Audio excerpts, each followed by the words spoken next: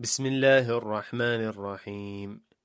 غلبت الروم في أدنى الأرض وهم من بعد غلبهم سيغلبون في بضع سنين لله الأمر من قبل ومن بعد ويومئذ يفرح المؤمنون بنصر الله ينصر من يشاء وهو العزيز الرحيم وعد الله لا يخلف الله وعده ولكن أكثر الناس لا يعلمون.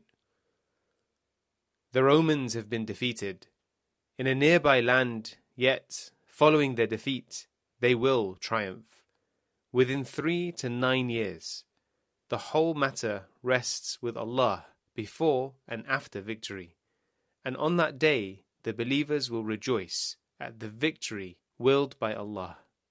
He gives victory to whomever He wills, for He is the Almighty, most merciful. This is the promise of Allah, and Allah never fails in His promise, but most people do not know. A promised victory by Zakariya Ellahi, 14 years old.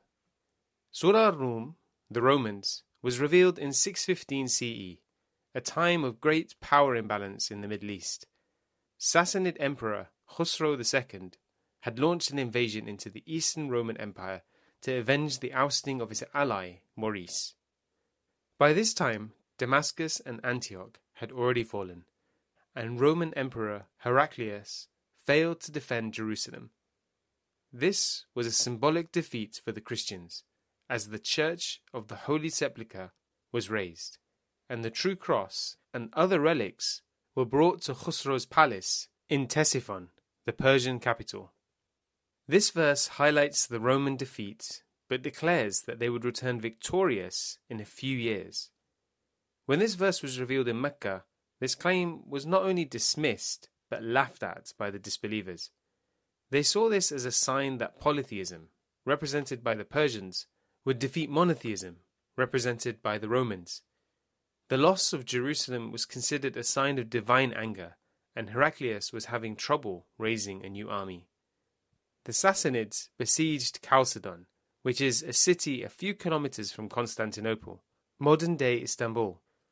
However, the Romans allied with the Western Turkic Khaganate to deal a decisive blow to Sassanid armies defending the gate of the Taurus Mountains, following up by managing to raid Ganzaka, dispersing the garrison and burning a famous fire temple as revenge for Jerusalem.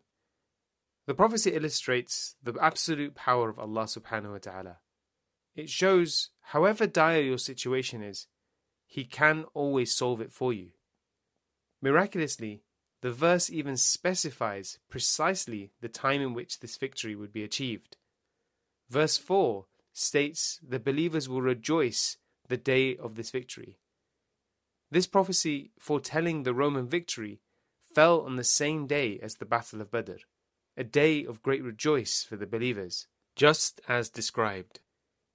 The defeat of the idol worshippers on the same day in Persia and Arabia could not be a coincidence. It is a clear evidence of the divine nature of the Quran, showing how the disbelievers don't see the truth even when it is right in front of them. Finally, verse 6 is telling us how Allah subhanahu wa ta'ala never breaks His promise, but most of us don't know. All of Allah subhanahu wa ta'ala's promises are fulfilled, so we should not worry if Allah subhanahu wa ta'ala will fulfill His promise to help us as believers. Instead, our worry should be to do what is best for Allah subhanahu wa ta'ala, and whether what we desire will truly benefit us. People often break their promises because of either an inability to fulfill them or a lack of intent to keep them in the first place. Neither of these apply to Allah subhanahu wa ta'ala. He is the Almighty, and there is nothing He can't do. And when He wishes for something, He says, be, and it is. Allah subhanahu wa ta'ala's power is immeasurable to the human mind. There is no benefit nor reason for Him to break His promise to us, and to think that he would is a sin.